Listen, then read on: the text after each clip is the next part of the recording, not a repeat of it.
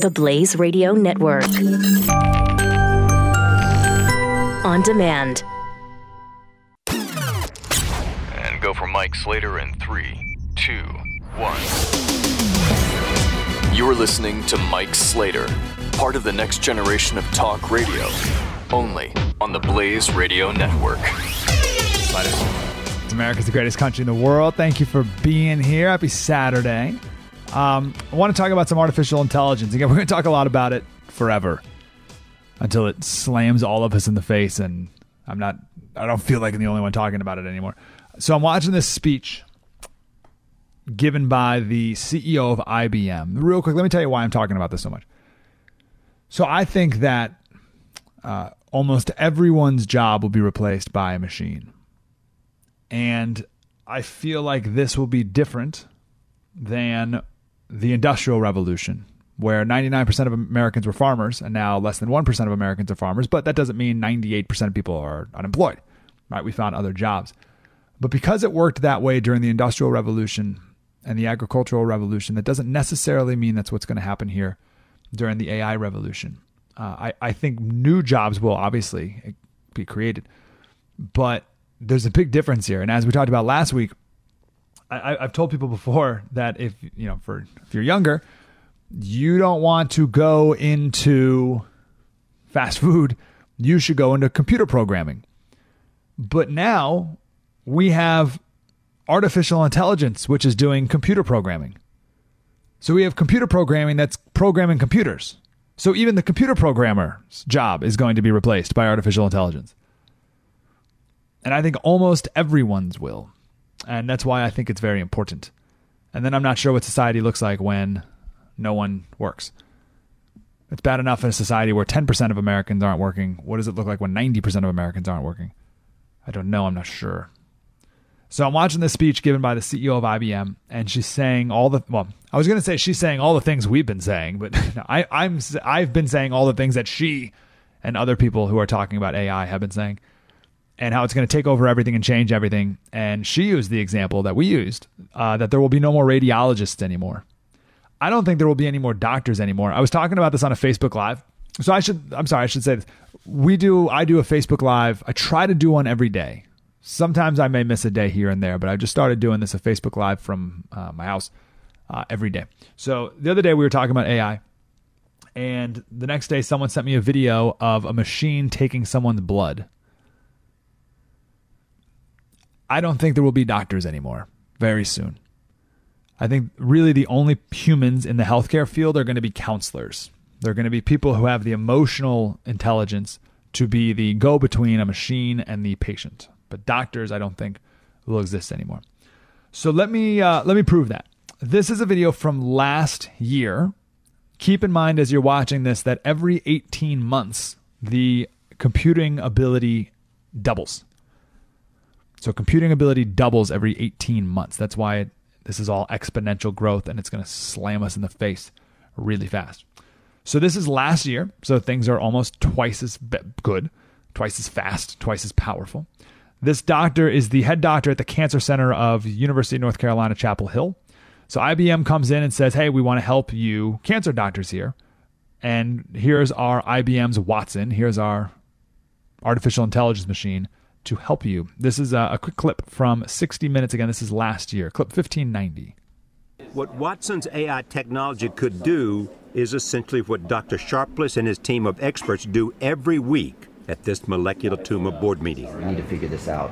They come up with possible treatment options for cancer patients who already fail standard therapies. They try to do that by sorting through all of the latest medical journals and trial data, but it is nearly impossible to keep up. I don't think there's a trial open yet. To be on top of everything that's out there, all the trials that are taking place around the world. It seems like an incredible task for any one university and one facility to do. Yeah, it's essentially undoable. And understand, we have sort of 8,000 new research papers published every day. No one has time to read 8,000 papers a day. So we found that we were deciding on therapy based on information that was always, in some cases, 12, 24 months out of date. All right, pause there. So you with me so far? Are you with us? So cancer research, 8,000 new research papers every day, which seems amazing. Way too much information. No human or group of humans can take all that in and then use it to properly diagnose a patient. It doesn't make any sense. How many research papers could a human take in every day? One? One research paper a day? And then let's say you had 8,000 people at the research center.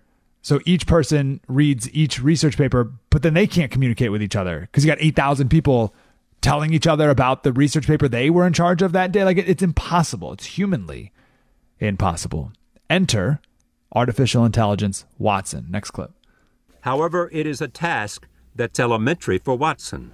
You know, they taught Watson to read medical literature essentially in about a week. It was not very hard.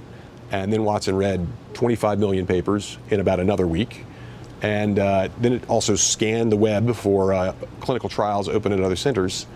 And all of a sudden, we had this complete list that was sort of everything one needed to know. Did this blow your mind? Oh, it totally blew my mind. There you go. 25 million medical papers in a week. It read 25 million in a week and can diagnose people with cancer better and more thoroughly than the human doctors could ever dream of. So tell me why there will be doctors anymore. Add to this a machine that with a drop of blood, this already exists, with a drop of blood can detect hundreds of diseases instantly. You take that diagnosis. So let's say you put your drop of blood in a machine that everyone will have in their house. Drop of blood says, oh, you have this illness. Sends that information to a pharmacist, which is also a machine. Not only does the pharmacist know the right medication, but the pharmacist, the AI computer pharmacist, will know your genetic code. Back in 2001, it cost $100 million to sequence your DNA. To sequence your genome, it cost $100 million in 2001. Today, it's $1,000. So give it a couple more years, it'll be $100 to sequence your DNA. Everyone will just do it. No problem. Won't even think twice about it. So this machine will analyze your drop of blood, send the information to the machine pharmacist, who will not only know the best medicine for your illness, but will also know the best medicine for your illness based on your specific DNA sequencing. And then an Amazon drone will fly the medicine to your door. I mean, no humans involved in this entire process. So I remember I talked about that on my local show the other day about human pharmacists and how artificial intelligence will take over the pharmacist business. And I got a tweet the next day. Slater, can you give me the source for your IBM Watson pharmacy story? My pharmacist wife is saying it will never happen in a million years. Of course she is. Now, full disclosure, I totally made that pharmacy story up. Okay, when I first shared that a couple of days ago, I totally, completely made it up. I was just imagining what artificial intelligence could do. So when this guy sent me an email saying, hey, Slater, what's the source for that story? I was like, oh, geez, I wonder if it is a thing. So this is an article from last year. Quote, for 5 years now. So now we're on year 6. University of UCSF, University of California, San Francisco Medical Center, has relied on an automated robot pharmacy to fill prescriptions and a fleet of thousands of autonomous bots to deliver them around the hospital. Rita Ju, director of the UCSF program, says the robots have worked for 5 years with 100% accuracy. So not only could artificial intelligence replace human pharmacists, they already are. This person says it will never happen in a million years. It happened 6 years ago. Why? Why AI over humans? It is impossible for a human to understand every drug and every drug's interaction with every other drug and every drug's interaction with your DNA. That's impossible for a human, not for AI. And the truth is, humans aren't very good at dispensing medication. I got to take a break here. We got more to do. But if you're interested in more, just Google dispensing errors. There's a ton of research on this. They say about 4% of prescription dispensing is wrong and harmful. 4%, which I think 4%, right, of all the prescriptions that are passed out every day, I think 4% is pretty good. It's pretty low. But a robot makes 0 errors. And also, if you're that one person who has the wrong prescription, that's a big deal. But a robot has 0 errors and is probably cheaper and faster and doesn't take time off and doesn't sue their employer. So, of course, pharmacists will be replaced by machines. They already are. And also, of course, everyone thinks their job will be safe from robot replacement, but it probably won't. I feel the need to end on a positive note. I feel like I haven't been. Very good. People who are very good at their job will survive longer in AI fields. And people who are in jobs of compassion will still be needed. And that is a major part of some pharmacists' jobs, right? Some pharmacists are just, how many pills in this many bottle? Boom, boom, boom, boom. That deals. That is very important. But that's why I feel like a lot of these doctor jobs will be replaced by counselors, or at least these medical profession jobs will become more and more of the human counseling role. One pharmacist, this is a professor of pharmacy, says the ultimate thing is that automation has led to the ability for us to reinvent ourselves as a profession, and we need to take the challenge. There's going to be a lot of reinventing of professions in the next few years here. I'm talking 5 years, 10 max. 1-888-900-3393. Mike Slater Show, the Blaze Radio Network. Spread the word. Mike Slater On the Blaze Radio Network.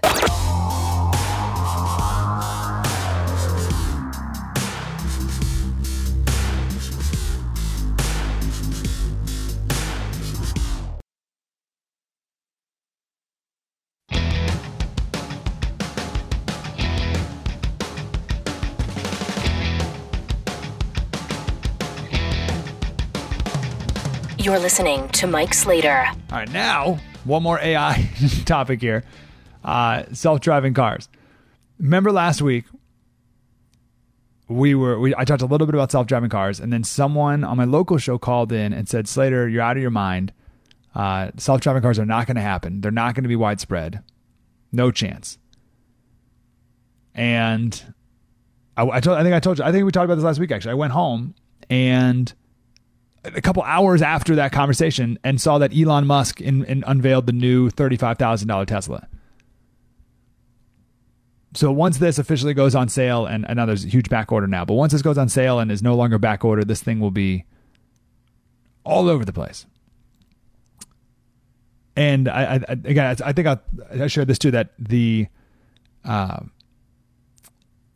at Motor Trend, so the guy who tests cars at Motor Trend, said he rode in an Alfa Romeo to the track to test the Tesla. And he said the Alfa Romeo felt like a wet sponge by comparison. Right, so these are car guys who are saying, oh my gosh, this Tesla thing is out of control. Unbelievable. $35,000. And the price is only going to go down and down and down. And the best thing is, even if you don't like Teslas, Elon Musk has open sourced everything. Every single technology in a Tesla is open source, which means it's available to everyone. So Ford, whoever, can take the exact same technology that Tesla is using and make their cars with it. Total game changer. So yesterday, I saw a new Mercedes. Actually, I think it's on the front of Drudge. I think if you go to Drudge, the front page has the new Mercedes. And Mercedes is making a point here that this is not a concept car. You see these concept cars, right? They have these car shows and they'll bring out these concept cars and they're ridiculous. They're totally out of control. They have no way will they ever be actual cars that people buy or make, or where they just look ridiculous. I don't even know why they do it, to be honest. But Mercedes is saying, oh, no, this is not a concept car. This is a car that we're going to be making here very soon. And the inside of it looks like a living room. And the seats all turn to the middle, and there's a table there, and just completely self-driving. So imagine what the world looks like and what our life looks like. No more driving, where you just are driven places. Everything changes. Now, I want to give a little context to this and talk about how these changes aren't new. They're just different. So in 1901, the first speed limit law was passed for cars. It was in Connecticut. The first speed limit law. I should say that cars were not called cars for a long time. They weren't even called automobiles. The cars were originally called horseless carriages, which again says a lot about that period of change, right? They were called carriages, which obviously were propelled by horses or pulled by horses. Well, here's a carriage without a horse. It's a horseless carriage. So the speed limit for the horseless carriage was 12 miles per hour. There was a law that was proposed in Pennsylvania that required anyone in a horseless carriage to have someone walk in front of it with a flare, which kind of defeats the purpose of the horseless carriage. The law also said that if a horse is coming in the other direction, you have to pull over, dismantle your car, whatever that means, and then put a sheet over it that blends in with the background so as to not scare the horses. Now, I guarantee you people, when the first horseless carriages were coming out, there was some guy like me saying, oh, this will completely revolutionize everything and everyone's going to be driving in these horseless carriages. And a vast majority of people with horses said, no way, won't happen, impossible. Too loud, too dangerous, too expensive. We don't have the infrastructure for it. And also, people really love their horses. And here we are. I mean, look around. Same thing's going to happen with these cars. The number one excuse I have, or reason that people give that this won't happen, is because people like their freedom. People really love their freedom. They love the freedom of the open road. They love to be able to get in their car and go wherever you want. So no one's going to get in a self-driving car, because then they'll lose their freedom. The government will be able to track it. They'll be able to maybe even control the cars and tell you where to go and where you can't go and all the rest. So no one's going to buy these self-driving cars because people don't want to give up their freedom. Nah. You may not want to give up your freedom, but people don't care. Did you hear the story like 2 weeks ago of the company in Wisconsin, St. Louis? I forget where it was, but a company where people voluntarily microchipped themselves. They voluntarily injected a rice-sized microchip in their hand to make it easier for them to buy a Twix at the snack bar. Because they can just put their hand up where the credit card goes. You put their hand, and that's connected to your debit card. This little, voluntarily, they thought it was great. Like, oh, it's wonderful. I got a chip inside my hand. Look at that. Isn't that awesome? People love it. I think your cell phone, our cell phone, everyone's cell phone, takes away a lot of our freedom. Not only it takes away our freedom of the moment, because things are always distracting us all the time, but you're totally tracked all the time. There's even a way, and I forget how to do it, but there's a way to go to your Google account and it'll show a map of all the places you've been. So Google knows exactly where you go all the time. So we've already given up that freedom. We've given up those freedoms a long time ago, and no one really seems to care. So I see no reason why anyone would really be that deterred from getting in a self-driving car, especially when they see the convenience of it. And the convenience is you're exhausted, punch a couple buttons, close your eyes. Alarm goes off in 45 minutes when you're getting to your work, and you start to wake up and get out of your car, and done. There you are. Also, commutes. Right now, I think an hour-long commute is crazy, but you could live 2 or 3 hours away in a self-driving car and then work on the way as the car drives you to where you're going, and you just have your mini cubicle on wheels, or you can sleep or whatever. Why would people not do it? Of course people will do that. That is 5 years, 10 max away. 5 years. There's no way my 9-month-old son will know how to drive. There's no way ever. No, not a chance. He'll have a driver's license. And I don't even think he'll own cars. I think by that point, they'll just sort of be communal cars. Like Uber will own all the cars, and you just sort of call it and it will come. So these are drastic changes that are happening, and they're going to happen very soon. 1-888-900-3393. And honestly, if you spread the word about this to your friends, you'll be the first person in your group of friends that is aware and either sounding the alarm or ringing the celebration bells. I guess that totally depends on you. Coming up next, I want to talk about my new favorite type of privilege. It's not even white privilege, it's worse. This is Mike Slater. part of the next generation of talk radio. On the Blaze Radio Network.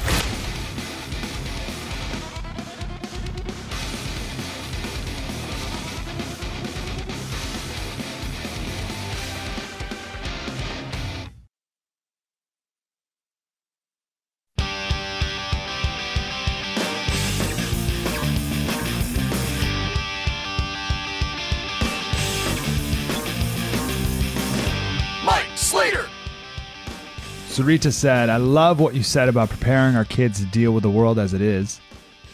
Think kids today can be helped? Yeah, absolutely. Here's what I said. The line, it's not my line. It's, are you preparing the kid for the way, or are you preparing the way for the kid? So think of, like, make it literal. So a path. If you're preparing the way for the kid, then you are going in front of your kid and you're, filling in this hole and clearing away this tree. And here's a bump, and we're going to level that off. And here's a little water. I'm gonna build a little boat for my kids so they can get across the water. So like you're preparing the way to make it easy for your kid to just walk. Or are you going to prepare your child for the way? Meaning, I'm going to give my kid the skill sets to build a boat.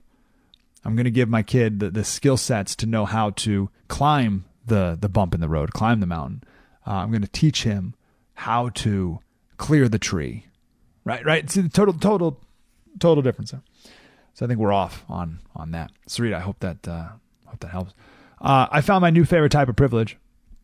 This beats even white privilege, which is a total pile, and we don't have time to go into that. Actually, on my Twitter, Slater Radio on Twitter, I put a link there to, it's up there, right? Yeah.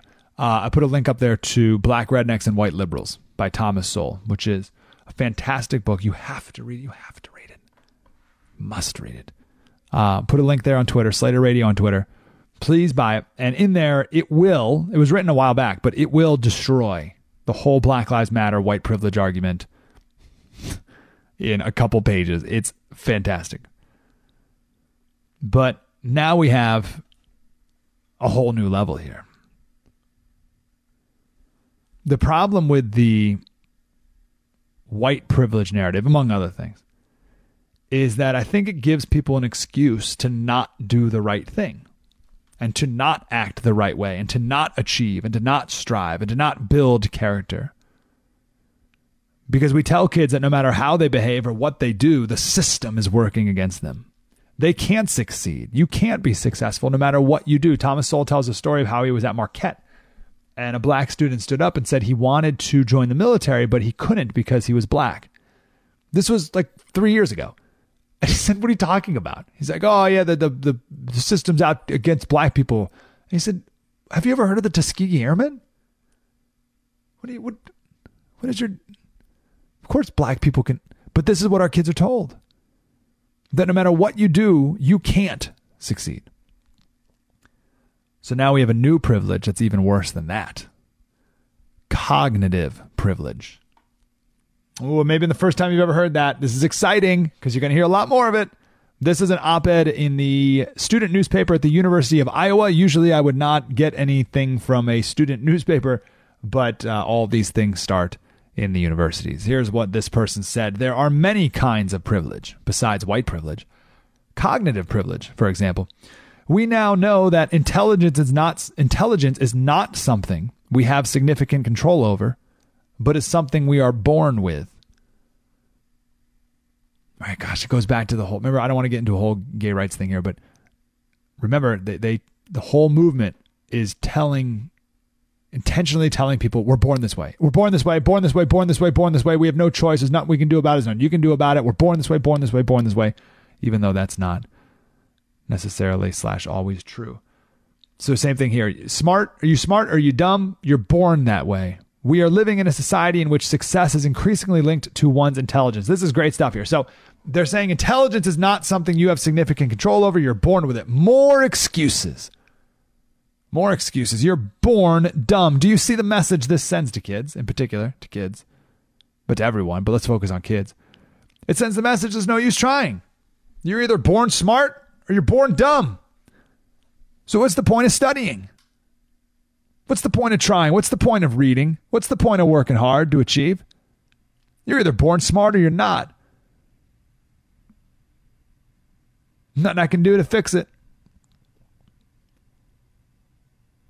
Now, also, if you're born smart, well, then you benefit from that. You benefit from being born that way. Well, it's nothing you did. But gosh, you have all the benefits now because you were born with this privilege. This is no different than you didn't build that. Remember when Barack Obama said you didn't build that? And every small business owner across the country said, oh, yes, I did. Who else did? This is the same thing. You're not smart. It's not you. Oh, you think it's you? You think you're smart? No, it's not you. You were born that way. There's nothing you did to be smart. This is an actual line from the editorial, quote, "You have nothing to be proud of for being smart." You have nothing to be proud of for being smart. So, if you are smart, that means you're successful, which means you probably have some money, which means the government's going to come in and take it from you because, I mean, that's just the fair thing to do. You didn't actually succeed. You were just born this way. And we're going to give it to these other people over here who have no hope because they were born dumb. Now, let me ask you a question. If this is how our society is going to think and people who are dumb get free stuff, do you think that will incentivize people not striving, not trying to excel? Of course it will, because society's going to say, well, here's all this stuff. And there's nothing you can do about it anyway. There's nothing you can do to actually be successful or make money. Because you're born that way. You're born dumb. You don't have cognitive privilege. You're cognitively disadvantaged. See how sick that is? See how sick and twisted? And now we know more and more research and just common sense that the greatest indicator to your success is not intelligence. So this person says, what was the line?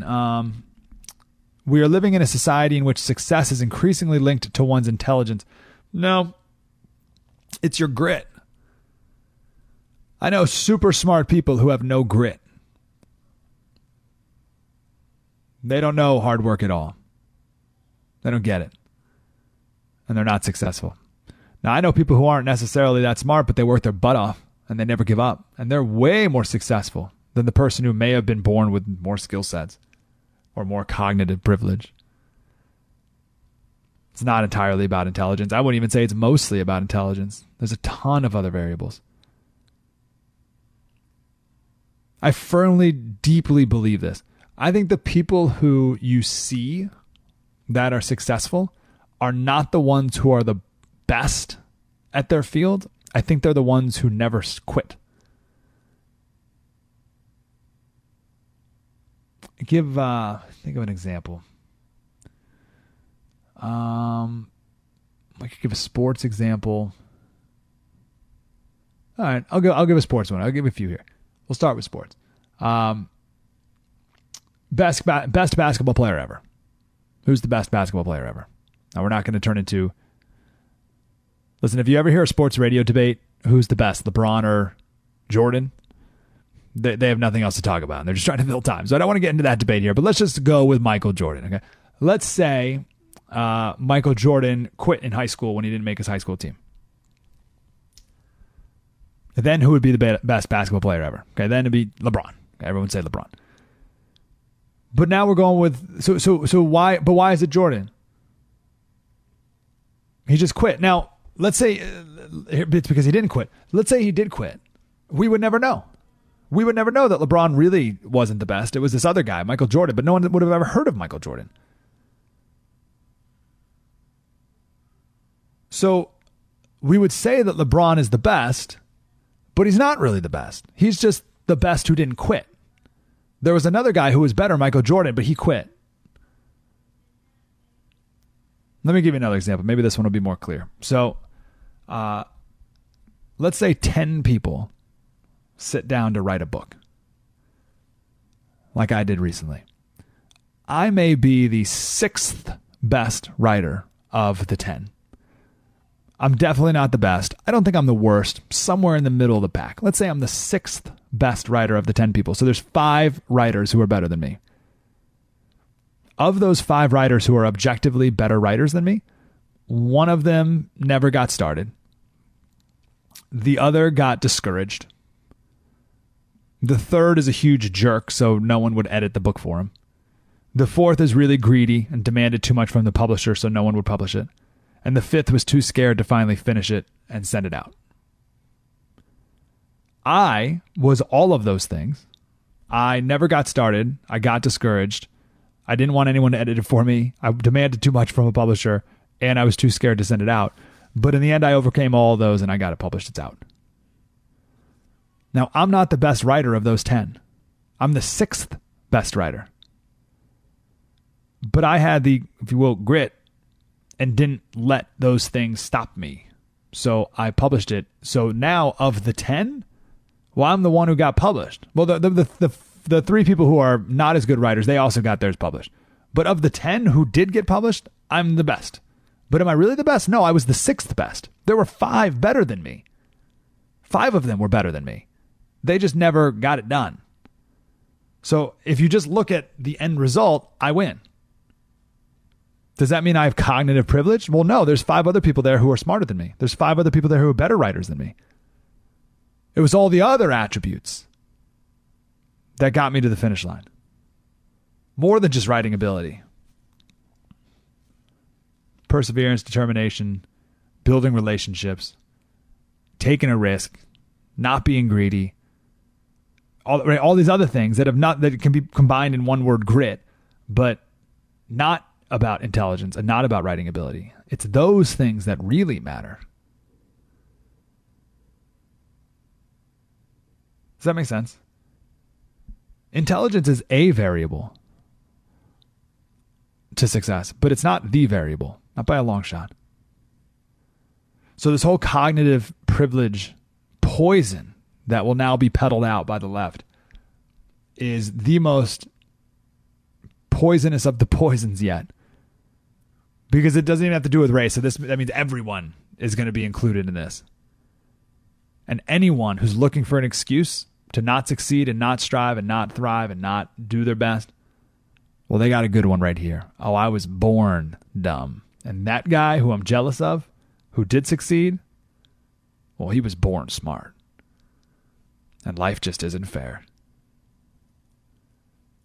You see how that doesn't end well? That's what's next.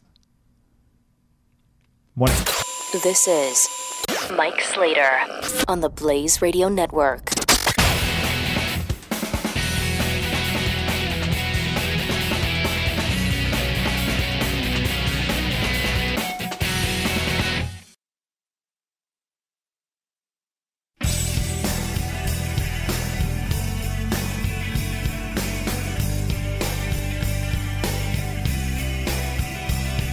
Mike Slater.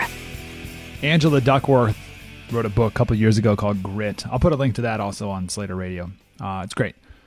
And she did an interview with the New York Times about it. And with grit, she defines grit as a combination of passion and perseverance. Think about that. It's a combination of passion and perseverance. She said, my lab has found that this measure, grit, beats the pants off IQ, SAT scores, physical fitness, and a bazillion other measures to help us know in advance which individuals will be successful in different situations. I completely agree with that. I feel like the biggest indicator to success is not your intelligence, it's your grit.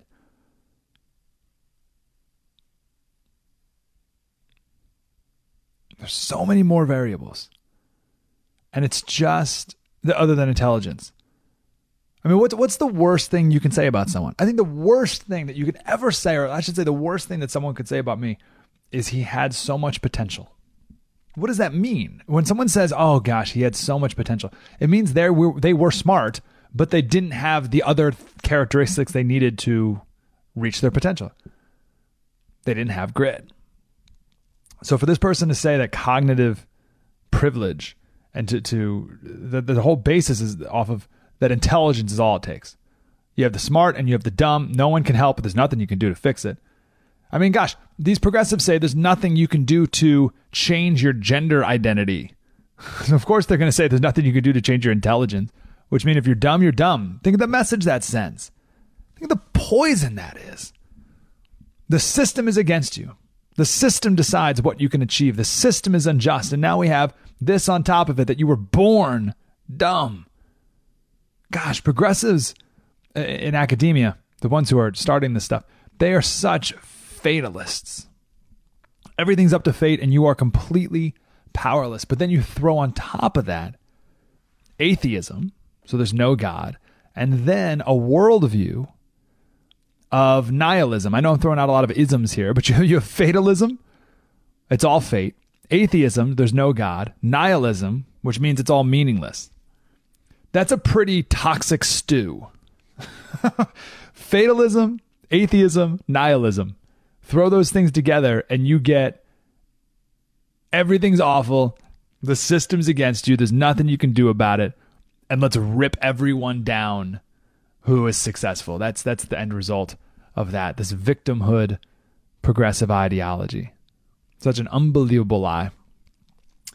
1-888-900-3393. I want to come back here and play this clip from Adam Carolla, who was testifying in front of Congress the other day, which is awesome.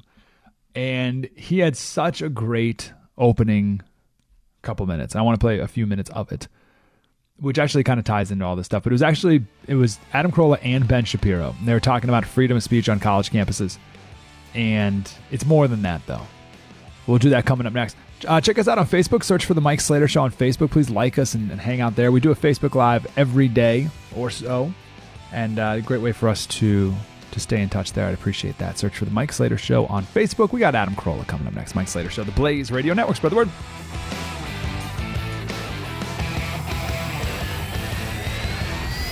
You're listening to Mike Slater. Part of the next generation of talk radio. On the Blaze Radio Network.